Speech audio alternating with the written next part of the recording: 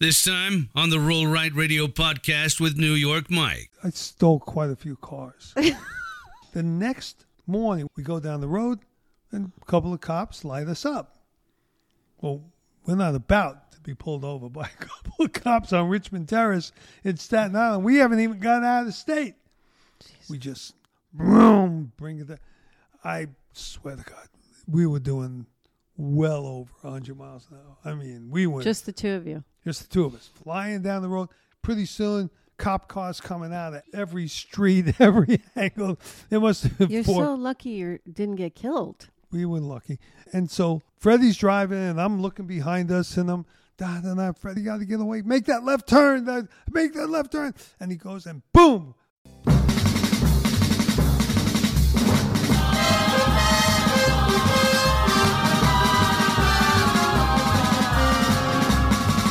He wears black denim trousers and motorcycle boots and a black leather jacket with his name on the back. He does a patriotic podcast called Roll Right Radio. His name is New York Mike, and welcome to the show. This is Roll Right Radio. I'm New York Mike. Roll Right Radio with New York Mike. Yeah, baby. I'm New York Mike, and this is Roll Right Radio.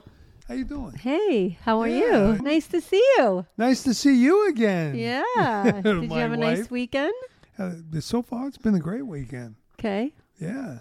Good. And yourself? You doing good? The storm got fixed on Friday, Right. so she's not been feeling well, so I've been babysitting. Storm is about 9 months old? She was No. born November 22nd. Right. She's 11 months. Oh, my God. Time Yeah. goes by. The kids they just grow so big.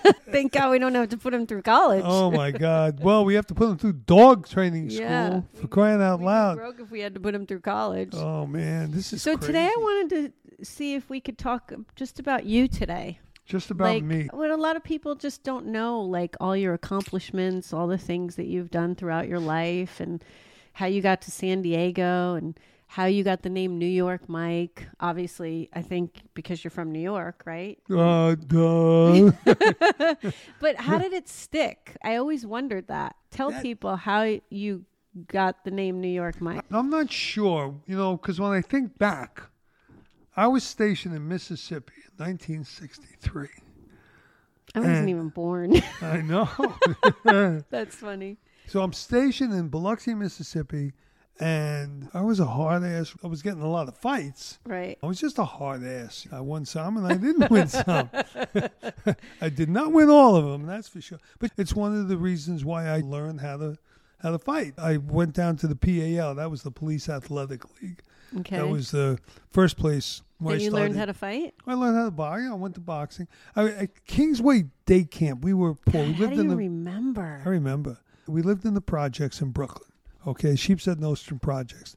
Nostrand Avenue and Avenue W. I lived on the 6th floor. You could look down. The buses would come by on Nostrand Avenue. You could hear them all night long. What was your apartment number? 6B. 6B. And my, I want to say jail number. Juvenile number? Yeah. In juvenile hall Yeah, or in something? Juvie Hall. In Youth House, 1212 Spofford Avenue. I was in E6. Easy 6. God, really? That was for the older kids. So How we old were were you when you 15. got in trouble the first time? Oh, I was probably 3 or 4. Oh, come on. No, really. I mean, real trouble? Yeah, real trouble. I where don't you know, were baby. I get mean, sent away. Sent away trouble. I went to school in what was called the Chicken Coop in Manhattan Beach on, I don't know what street, right across from the big avenue. And there was a little schoolhouse. There was like a 3-room schoolhouse with a little office. Okay. And the principal was Dr. Harrington. And she was a very nice little old lady with gray hair. And I remember my second grade teacher's name was Mrs. Frank. And I forgot what she did or why she did it or what happened. But I think it's because she wanted me to clean the goldfish bowl. Okay. And I threw it down the toilet. You threw the fish down the toilet? Yeah, the whole thing. I know. That was your first time in trouble. Well, it was the first time we got caught. Oh, But I was my only in the God. 3rd grade, so how Come old was on. I? So Come you on, I was 8 flushed years the old. fish down the toilet. I did that. Oh yeah, I my know. God. I can't remember why. Okay, how. so what happened? And You then don't I know- got in did so you get much trouble. I tried to burn down the chicken coop. I actually started. Jesus. I know. I didn't even know these things. No, well, you asked me the question. I know. There's probably a few things prior to that, but I was also a hardworking kid. I did a lot. I had a job when I was 11 years old. We lived in the projects on Nostrand and W. Across the street was Martin's Candy Store, and across the other street was Ropage. And then there were 2 or 3 other stores. I mean, Nostrand Avenue was full of stores. So I used to work at Ropage. I used to go out. Whenever there was a prescription being delivered, I'd get 10 cents a delivery and then whatever tip I got. So I just hung around there all day. I mean, whenever I could. I got off school, go to Ropage and hang out and make those deliveries. 10 cents a delivery. Wow. I mean, And you didn't steal any of the prescriptions? no, not the prescriptions. I took all the cigarettes I could, Oh my God. all the ice cream I could. Didn't you say you worked at a barn too? Wait a minute. I worked at Ropage for a year or 2. Well, actually probably longer than that. But then I got the job up on Nostrand Avenue. There was a BZB Cleaners. And it was great. Ted and his wife, they were so great.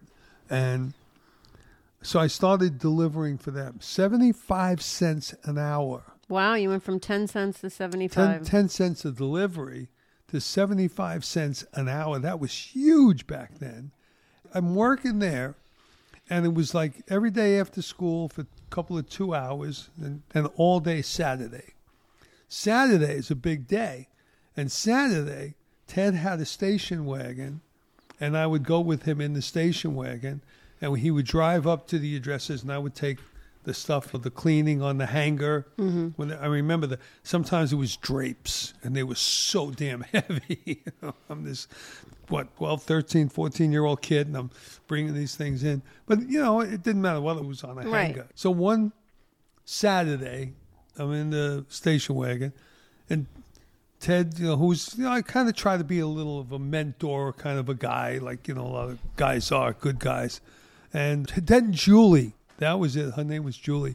And so I'm in the car, we're making a delivery, we do something, and he starts talking to me about being a good guy and not being juvenile delinquent, whatever it was. And it turns out what had happened, he says, the cops came to him and brought my JD card. I had Juvenile delinquent. like the merit card from school or Right, something like right. that. I have never seen my JD card. But he told me they came and wanted to know if he knew that I was a juvenile delinquent, and I had this card and this record, and my record of when I was busted and brought down to the precinct and all that stuff. I mean, I'm like infuriated. And of course, he didn't fire me. I was a damn good worker. But it just shows you that, again, leadership. What kind of way is that for the neighborhood? I'd see these cops, and most of them were pretty friendly, except for Fox, because Officer Fox was a complete scumbag. But, the other guys, why would they go to where I work and try to get me fired? It was like, Because there's always shitty cops and there's a lot of great cops. well, yeah, I mean, it's It's just like humans. We're all human. Exactly, There's good yeah, but people it- and there's bad people. And like I say, it comes down to leadership. Just because you're wearing a uniform. Yeah. But it comes down to leadership. That was Right. the 62nd Precinct on Avenue U in Brooklyn, and this is how they decided to run their business. There was so many of my friends, we had this hustle and that hustle. There were things going on. But when you have a legitimate job that you've been at for the longest time, So fast Yes. forward. Okay. How old were you when you got sent to juvie hall? 15. 15. Yeah, but that was like Okay. serious. What did you do that you got sent to juvie? Well, I stole quite a few cars. Okay. Okay. I mean, I got great car stealing stories, but the first one that we stole was me and my friend Freddie. And Freddie was a little older, and he knew how to drive and all that stuff. I was 14 and 15. We stole what I think it was a 47 Plymouth. Okay. It was on the street, someplace in Brooklyn. We grabbed the car, and I forgot why that car, but it was a stick shift, and it was a little coupe. And we took it I lived in the projects. Freddie lived in one of the buildings. One of the project buildings was off Bragg Street. And we drove the car down to Marine Park. And on the edge of Marine, but the other side of the street of Marine Park, the other side of Avenue U, it was all weeds. So we put the car in the weeds so it would be hidden, and then we'd take it out when we wanted to drive. But I couldn't drive when we first stole the car.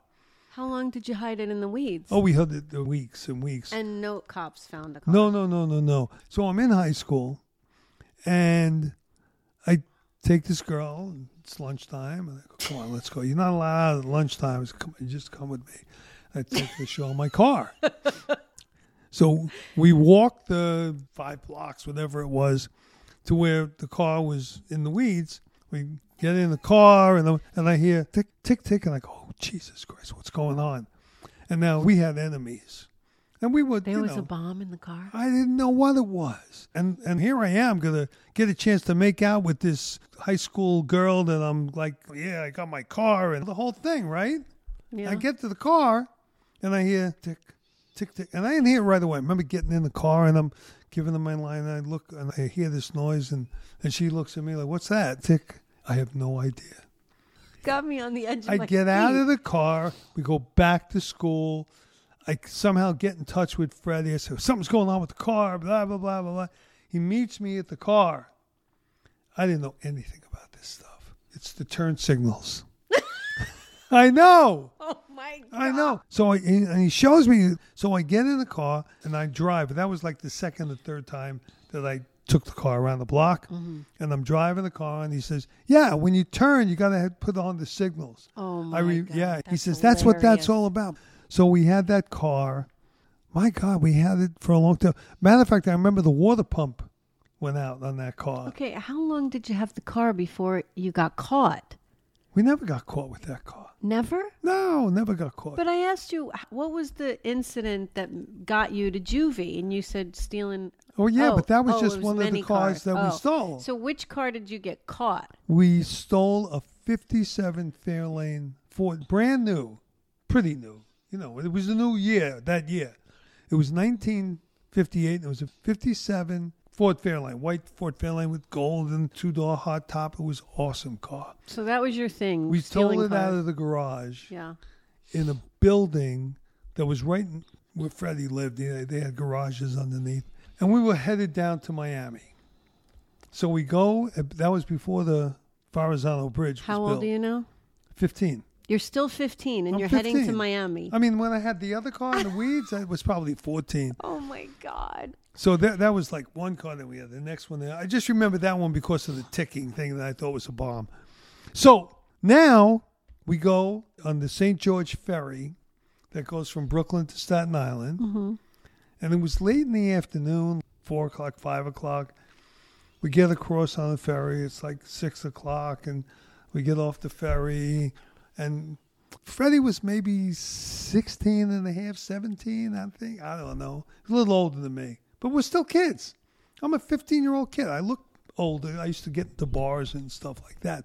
We get on, and we're riding down Richmond Terrace, going towards the Outer Bridge crossing that you go over to Jersey, and you hook up with the Jersey Turnpike, which I think they had back then. Maybe not. If not, it was Highway 301, whatever it was. All right. And we're going down the turnpike. It's dark.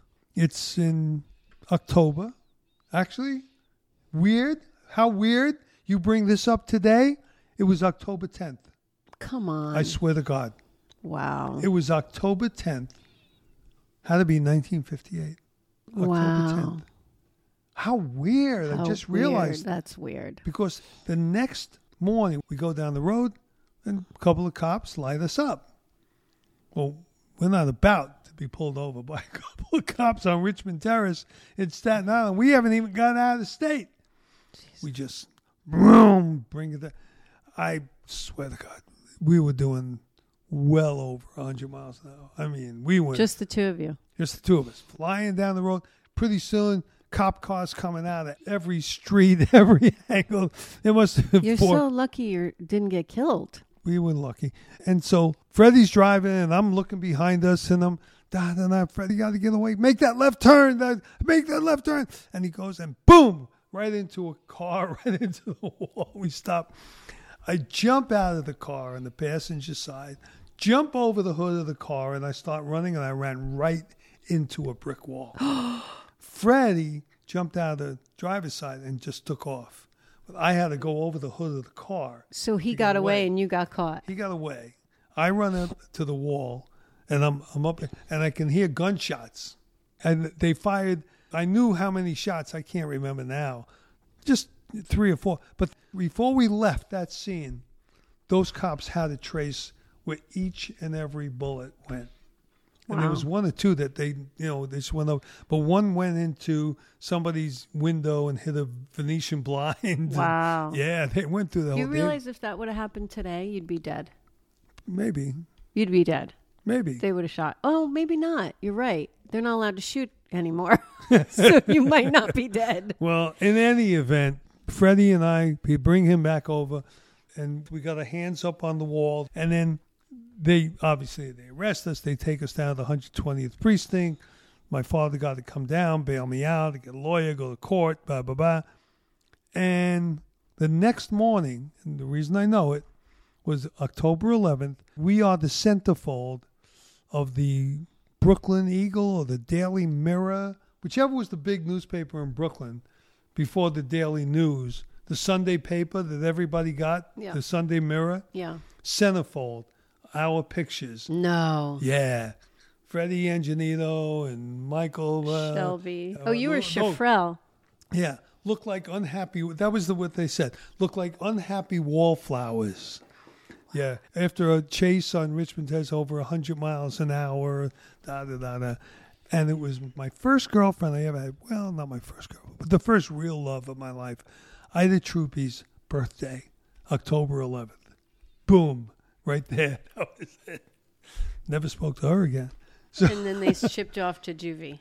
Went to court, and they sentenced me to Spofford Avenue till I was 16, and then to Warwick from 16 till, if I remember, at 21, something like that.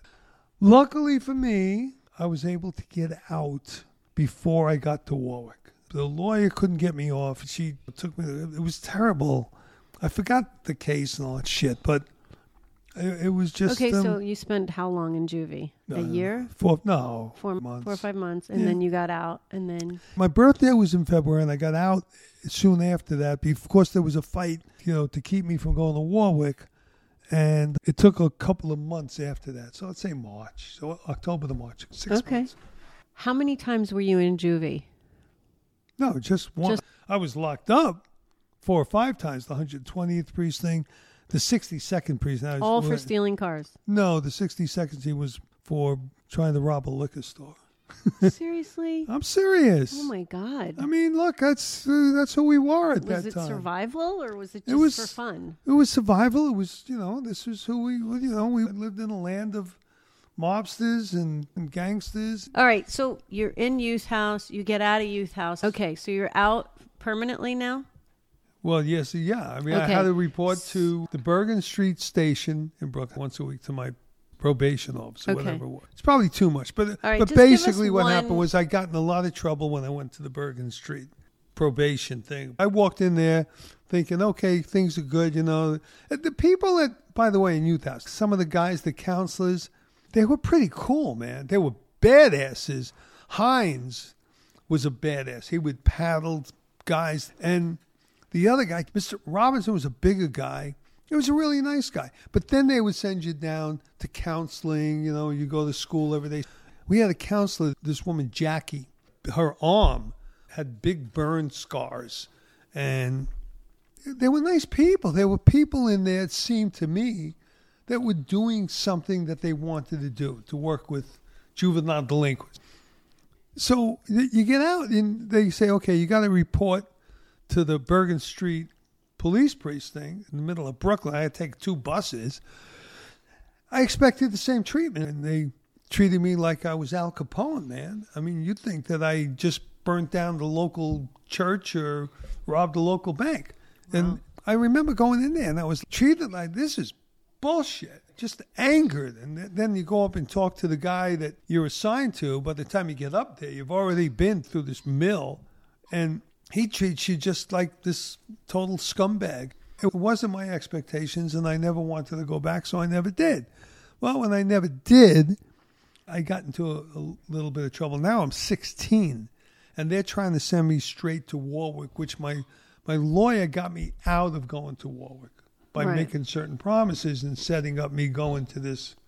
So my dad, we lived in I was waiting when you were going to talk about your parents. Weren't they like involved in this? They kind of saw the war. My dad, obviously, working his jobs and doing what he did. The whole tragic story of him trying to be a TV broadcaster, a radio announcer, all that stuff. That tragic story I've told. And now he goes back to school, still driving the cab and working his other jobs. Goes back to school and gets a insurance license, becomes an insurance agent. So my dad was just on the verge of doing something good. I'm coming out, and I'm on the verge of going up to Warwick for the next 3 or 5 years. So he goes ahead and buys a house, 19,990, buys a house in Plainview outside the city limits in Plainview, Long Island.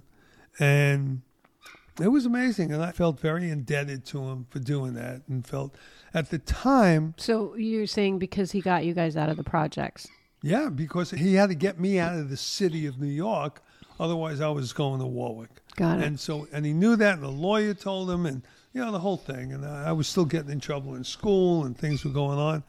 When he did that, I had a full-time job at White Castle on East New York Boulevard. My favorite. And, yeah, I know. I got out of school, took the bus. It was a big bus, the other side of Brooklyn. And I worked the swing shift, 4 to 12 shift at the White Castle. And I've been doing that for a few months, but when he moved. And so the day that they are in the new house, I get off work at 12 o'clock, and I go to the Rockaway Boulevard train station to get a train to Hempstead to get the Long Island Railroad to Hicksville to get to Brooklyn. And it turns out there's a Long Island Railroad strike. It's 12 o'clock at night. I get off work. I walk to the Rockaway Boulevard station. I take the train to Hempstead. That's it. No other Long Island Railroad trains. So you can't get home. So I can't get home. Now, it's like 2 o'clock in the morning. I had a legendary Uncle Phil I had never met, who was a cab driver in Long Island, Phil Harris. So you called him. So I got in touch with Phil Harris, my uncle, his brother Jackie Harris, who played for the Brooklyn Dodgers. Did he know my grandfather? I don't think so. But it's too late to ask now.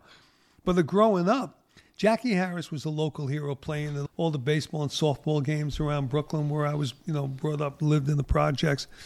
And I idolized the guy and wanted him to teach me he was a third baseman. Anyway, his brother Phil, older brother, drove the cab, comes and gets me. What a great guy.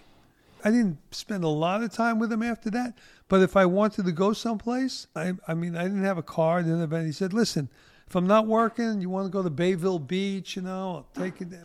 He was just a great guy. I got to that house at 4 o'clock in the morning, and of course I had to be back at work at White Castle the next day. So I went out and hitchhiked on the Northern State Parkway. I don't even know how I knew how to get back to Brooklyn, but somehow I did. And then 2 doors down from us, I got a neighbor named Sal Piga. Sal, it becomes my father's real great friend within days because they both play pinochle all the time. Sal's a little younger than my dad, not much, and finds out what my situation is. He adopts me. That was it. And he had his wife. He had 3 kids. Not like really adopted you, just like verbally adopted you. Oh, he adopted me, yeah. It was like, yeah. I'm saying he didn't legally adopt you. No, it was just a figure of speech. He adopted you. He put you under his wing. Didn't do the paperwork. Right. But if there was anything stronger than paperwork, it was Sal's bond. And yeah, he had 3 kids, Jimmy, Sal, and Debbie, and his wife. And it turns out he had just gotten out. He did 5 years. And He was just one of the most successful criminals I've ever known in my entire life. Of all the So he mentors, taught you how to be a better criminal? he taught me how to be a better criminal. Okay. He really Wow. did. He really did. None of this petty stuff. Don't take money out of the cash register. Take the whole cash register. Are you kidding me? I'm serious. This is real. It was real. It was like, don't do anything small. If you want to do it big. So you spend the rest of your life in prison. No, it wasn't that kind of thing. It was more like directing me, more or less giving me the option of being successful honestly and showing me if you're going to be anything less than this, you're going to be petty. And to be this takes as much time and effort and studying as it does to become a doctor. If you want to be a successful criminal, it takes hard work. Seriously, this is, did he get caught? Sure, he got caught. He made that big mistake of doing something that wasn't, but he knew this is how you be it. This is what you do to be professional and not be some just wise ass trying to get attention or whatever. You want to be professional? This is how you do it. I've been very fortunate to have some great mentors in my life, beginning with my dad. But Sal was right there at the top of the list, man. Nice. It was just amazing, and he was an amazing human being. He died of cancer at 73. I miss him every day. So that was the pre-military thing. And, of course, I remember Sal was in the Navy. He could do anything. Shoot pool. He could run tables for hours. Play cards. I can't even start to describe it. And most of that stuff, when you're on a ship, you have time. You have days, you have hours, you have weeks. So him and my dad one day, they knew it. My being a paratrooper, that was my goal, my dream. That's what I wanted. And I'm sitting there, and they are so trying to get me to go in the Navy. He was on the USS Van Buren. The ship was bombed in the Pacific. They outfitted them with pea coats and all the warm weather gear to go to the Atlantic, sent them to the Pacific. I remember as a little kid, 3, 4, 5 years old, his friends would come over the house every Wednesday night. They'd play pinochle and tell war stories about the ship and whether his buddy Al Vasta, who served on the same ship and was the boiler man. And you listen to the stories, you hear all these great things and horrible things, but they were always said in such a fun way. And the underlying thing, and I say this all the time, these guys, and they had nothing. Eventually, they all, interestingly, became tremendously successful because they all saved the world. They saved the world. Enthusiasm for life because they came back from saving the world. Mm-hmm. And they saw the sacrifice of others for this great country. And they were patriots, and they felt good about themselves and the country. They saved the world. Was that one of the reasons that you, because of your dad, decided to go into the military? Oh, without a doubt. Listening to these guys tell their stories and feel so good about themselves and who they are and what they did. Are you kidding? I wanted to be that more than anything.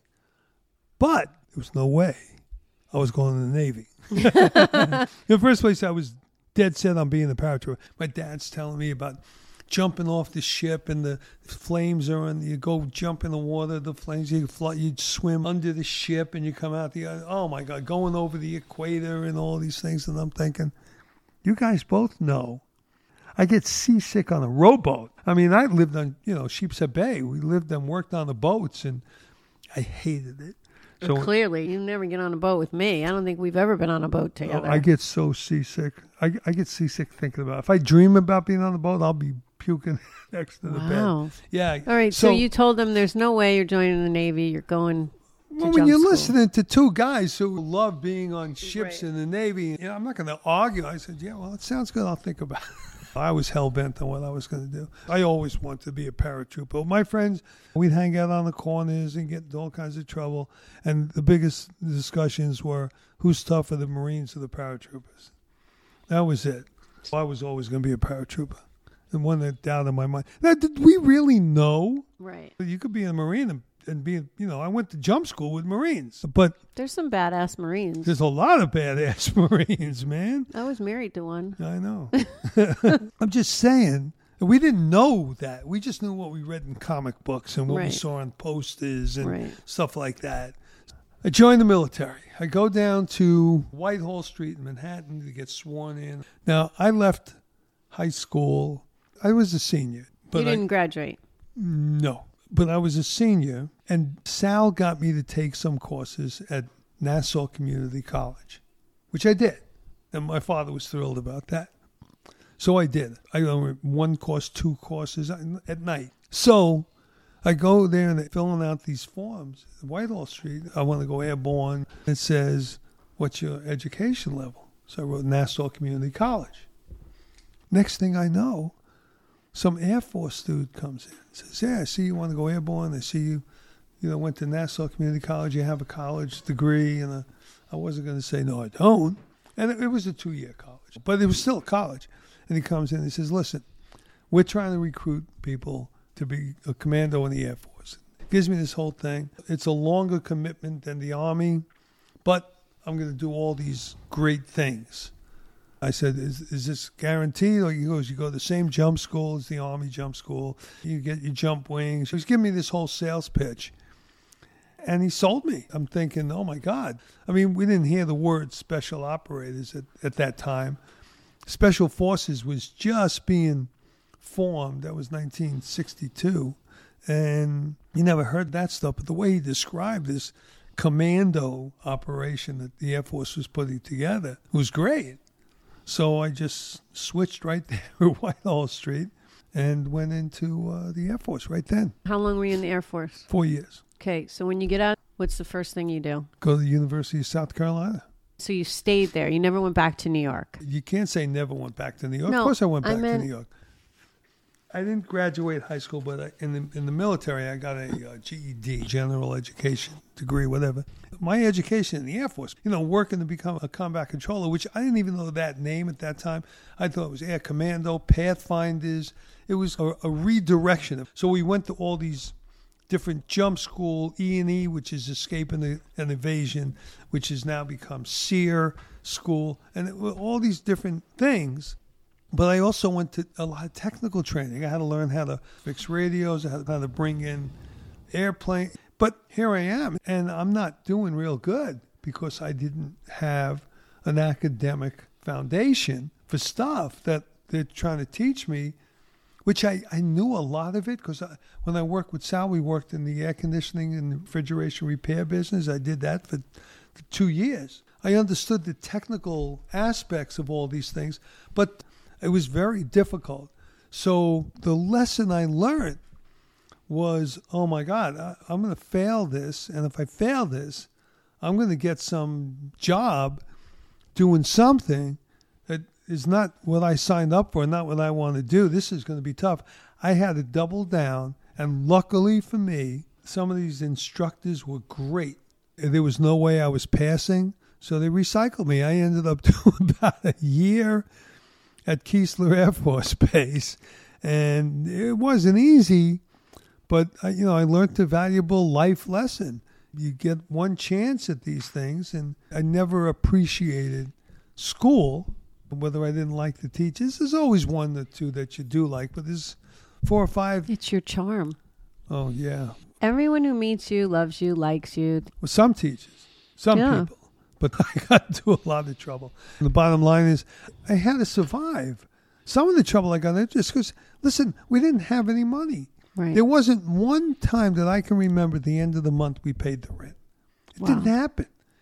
I mean, I remember. And here was your dad working 3 jobs. Oh, my God. He worked 3 jobs. And my Did mother, your mom work?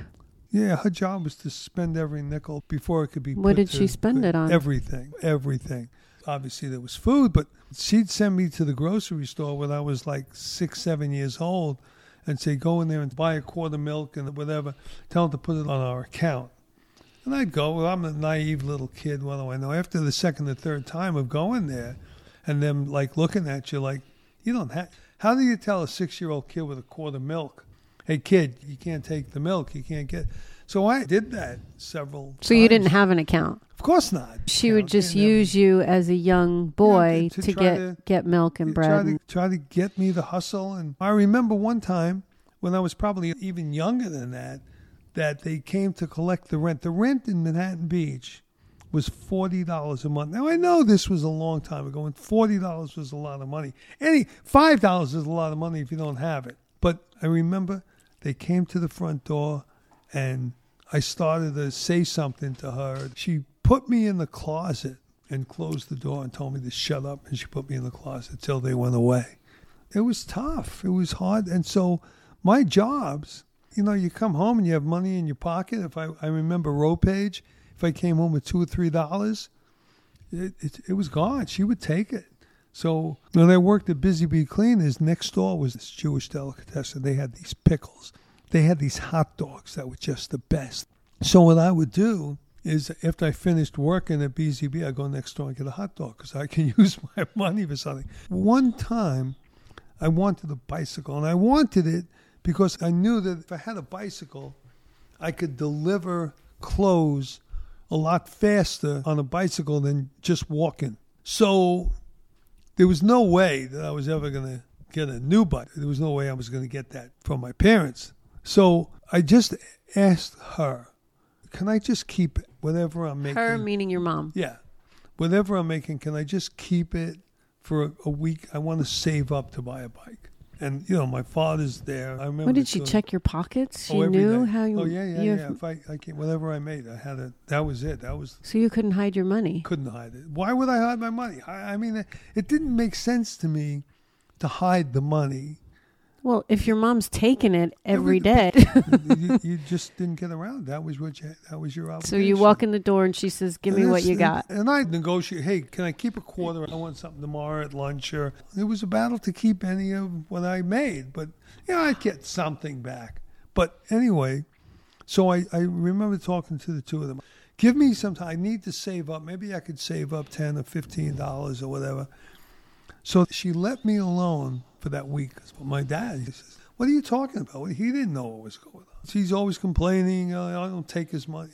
I'm just sitting there. So that week, I'll never forget it. I just take the money and I put it in the drawer. At the end of that week, I had $25 in a week. Nobody that we knew ever made $100 a week. I'm talking about my dad and his friends. $75, $80 a week. It was a good living doing the kind of things that, my world. So here I am. I'm a kid. We lived in the projects. I wasn't 15. I was probably 13 or 14. In a week, I had $25. My dad drove me down to Ralph Avenue to this bicycle store. There was a used bicycle. It was kind of a red English racer, quote unquote. Up until then, if I wanted a bike, I went to the carriage room and stole a Schwinn. That's what we did. We'd steal bikes and ride the wheels off them. But I wanted my own bike that I could use. Anyway, in 1 week, I saved $25, bought that bike. I had my own bike that I bought with my own money after just 1 week working at BZB Cleaners. Wow. Kind of amazing. It blew me away. But how did I go from not graduating high school and paying the price in the military back to that? But that was the lesson. That not going to school because I was trying to work. We needed the money. Let's put this in context. Please. I'm explaining that going in the military without that high school education, and certainly not the college education I claimed, without that was devastating, and I paid the price by almost not getting to the job I wanted, to be that air commander, that paratrooper. That was my dream. That's what I wanted. And I almost blew it. Because I didn't go to school, so I was explaining that the reason I didn't go to school was that I was working, trying to make money to survive. Got it. That nickel, that dime, quarter, that was something that I had to have. And, yeah, it was for the family. I did make it so that my mother took it out of my pocket, but I was doing it for that reason. Just so at the end of the month, I didn't have to hear the yelling and the screaming and the hysterics over not having the money. We never had the money. We can't pay the rent. We can't pay the bills. It was a horror story. Living in that environment, when you don't have money, when you're poor, that's a horrible place to be. When you can't even afford the food, you can't afford anything. And yeah, you're right.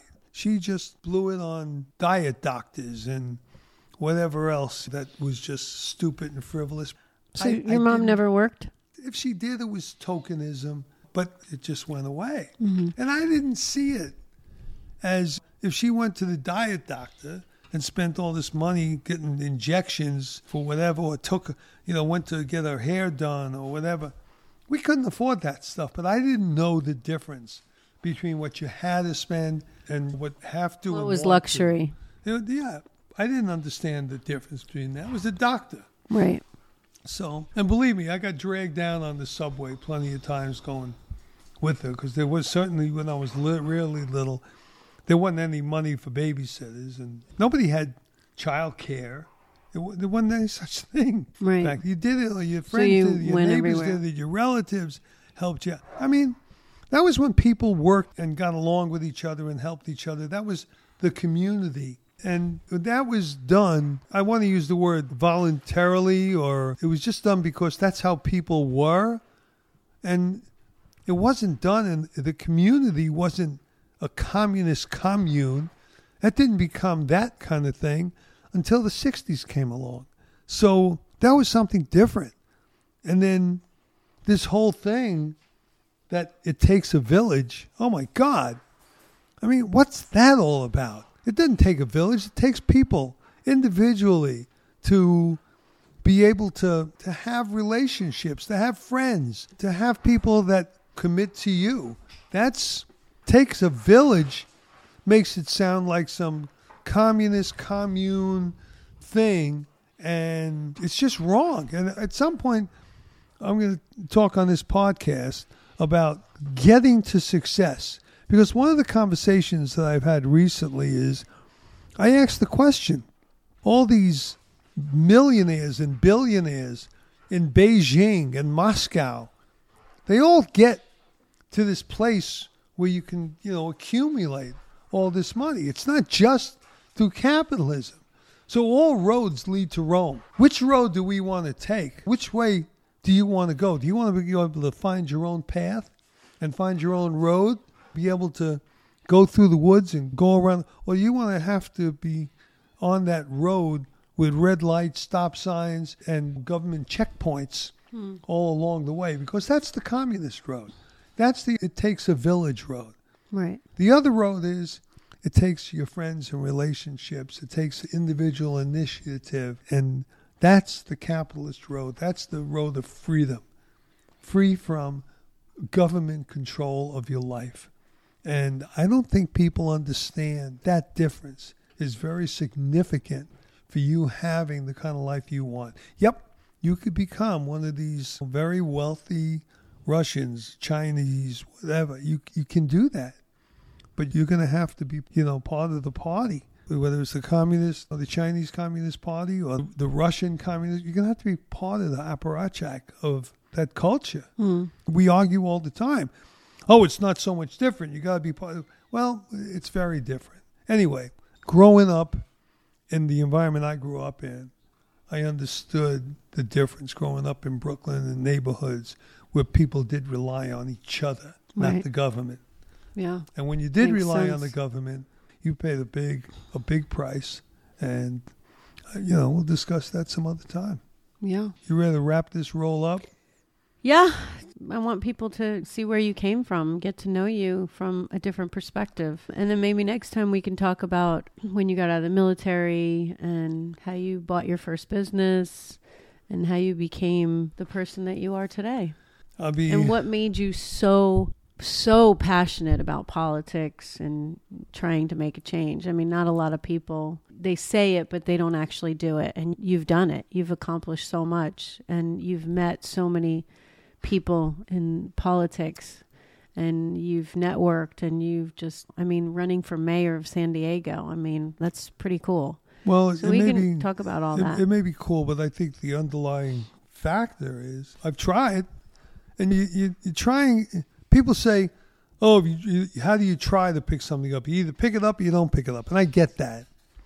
But I think that there's something that's beneficial. There's something that's good about trying. I think there's a lesson. The lesson I learned going in the Air Force and almost failing out of the technical schooling that I needed to have, I think it followed me all through life, that I never did have that real underpinning of the foundation, the real education that comes I just feel like had I been able to stay in school, I don't know. Everything happens for a reason. Coulda, shoulda, woulda. That's not what I'm trying to say. What I'm trying to say is it's not a coulda, shoulda, woulda in that I wish I did this. It's that my endeavors have been rewarding. My endeavors have been worthwhile. Yeah, I'm not I agree. knocking them. But when you get to a certain point, you can look back. If you don't say, wow, if I stepped over here instead of over there, it would have been a lot better. Had I done this instead, it would have been a lot better. So I can look back and say that I took a path that was a much more difficult path than the one I could have taken. So yeah, it's not a woulda, coulda, shoulda thing. It's, hey, I could have actually done things in a much better way had I done them this way. If you don't learn the lesson, and here I am on the podcast talking to a lot of people out there, maybe people are listening and thinking, hey, what can I do to make sure that the next 10 years, if you're out there and you're 25 or 30, maybe there's things that you could do that I look back say, maybe I should have done that, because the 20 or 30 years after that might have been easier. Might have been. You don't know. Maybe not. In my life, I follow my instincts. And I trust my gut and I trust my instincts. But they're only as good as how much I know. And my knowledge comes from just a foundation of reading books. And I got that from my dad. Just reading everything.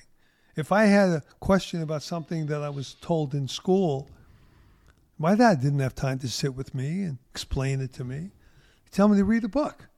Sometimes he'd tell me what book to read. Don't get me wrong. Yeah, today everyone says Google it. Yeah, Google it. Yeah, take the shortcut. Google it. Nobody reads. Sometimes I read the classics, the Classics Illustrated. Yeah. So there's a lot of times that I did read those books, but it wasn't a formal path. It wasn't a path that was laid out carefully to achieve a goal. Right. But it was good. And it enables me to reach back, not just on my own guess. It's more of an educated guess. And I have confidence in my ability to make those decisions. And when they're not right, I have the confidence that sometimes you do make the wrong decision, and that's okay. So let's just keep going. So And instead of rolling to the right, you might have drifted to the left. No, I don't think so. No, I don't think that. No, it's just a figure No, of no, speech. that- Don't analyze it. No, I think in my earliest times, my grandparents came here from Russia. They appreciated America and passed that appreciation on to me. At the earliest age, I knew that this country was a gift that people could come to and that we were blessed. And it wasn't easy. It was never easy. It was just that you had the freedom to succeed. It was there. You could get the brass ring, but you had to work for it. But you could. And there was no place else in the world. That's the one thing my grandparents, and especially my grandmother, always instilled in me, that you could get there. Just get there. There's the road. Just get there. It worked. I feel so badly that my dad died early and she lost her son when she was maybe in her 60s. And that's... How old was your dad when he passed? 44. And it's such a shame. And, and it was a tough thing. And I spent as much time with her as I could after that. In Russia, they didn't care about those kids' lives. I have a hard time painting the picture because it was a hard picture to paint. Sad. Yeah, yes. But it wasn't sad. It was hard. It was difficult. It was a lot of things, honey. It was a lot of things. But it wasn't sad. Okay. When my dad died, that was sad. I'm just saying because the it struggles. was so senseless. That's right. But the struggles that they lived through, every day was a victory. Every day you were challenged to get through the day and plan on the week and do all this, like a little, what today would be a coffee shop, a little restaurant. And when they come, and in those days, it was like how much they got to collect their money every week. And I'm talking about the mobsters, the gangsters. And he wouldn't pay. In 1929, he was here, 7 years, 8 years? They find him dead in the morning. Boom. They shot him. He was dead. Your grandfather? My grandfather. Wow. My dad was, he always said he was 5 years old. I'm not sure how old. Yeah, 1929, he was 5 years old. And my grandfather was, ironically, 44. I know. Oh, How my crazy is that? God. And my grandmother, at that point, they came here from Russia with 3 kids, and they had 2 more kids. So my grandmother was the quote-unquote single mom of 5 kids on the Lower East Side, all by herself. And that was just... What did she do to... She hustled. She ran card games. She sold refreshments, quote-unquote, in bingo halls. Wow. Oh, yeah. My grandmother. Wow. That's a whole nother... That's all. Oh, yeah. Wow. She was. They always tell the story when my dad was... I forgot how... He was a little kid. And they busted up my grandmother's poker game and took her to jail. And she took my dad with her. They always used to joke about it and laugh about it. He'd say, "Ma, if it wasn't for me, you'd still be in jail." And Oh, she that's said, funny. "You wouldn't know what it was like. You wouldn't know nothing. You got the food on the table. That's all you cared about. What did you know?" It was, Wow. It was, You really need to write that book. Yeah, I do.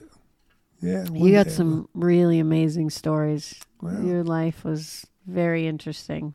will. Yeah, it still is. Well, it still is. Now yeah. I got Well, you. I'm glad. Yeah. And I'm glad that everybody got to hear a little bit about you, something different on the podcast. And just a lot of people have no idea about your Well, childhood. a lot of people don't have any idea about anybody else except themselves. Right. It's we don't all write books. But it's fascinating. But the other part of that is when I talk about write books and go to a youth house on Spofford Avenue in the Bronx, right down the street from the Lincoln Hospital. And we talk about the book. My friend Chuck Zito wrote a book, Street Justice, about 10, 12 years ago. And I'm reading the book. It's a cool book. Growing up, and he grew up in Brooklyn. I go, "Wow, I thought you're from the Bronx." "Well, I am. There he is as a kid. His mother comes out. He's playing in the fields outside where they lived in the Bronx. And she looks up and points to 1212 Spofford Avenue. The building is right there under where they lived. And says, "If you don't watch yourself, that's where you're going to end up."